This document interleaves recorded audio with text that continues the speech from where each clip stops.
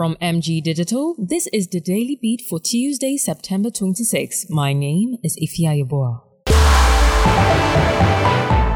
A bill has been sent to Parliament proposing the removal of the 15% value-added tax on menstrual hygiene products such as sanitary pads and tampons. The bill also seeks to reclassify the 20% import tax on essential social goods as zero-rated and prevent future taxation on such items. It was presented by an MP from the National Democratic Congress, Francis Xavier Sosu, to the Clerk of Parliament.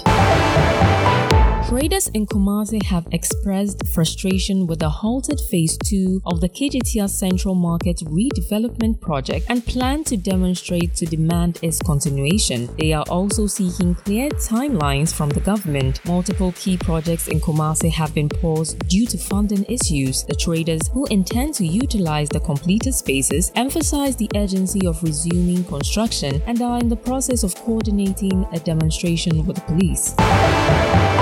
Police in the Northeast region are investigating the murder of a 60-year-old woman accused of witchcraft in Janga, West Mamprusi district. She was shot by a relative and her body is undergoing an autopsy at Waliwali Hospital. In 2020, Ghana passed a law to protect those accused of witchcraft. This came after a 90-year-old woman was lynched in 2020, drawing condemnation from local and international groups.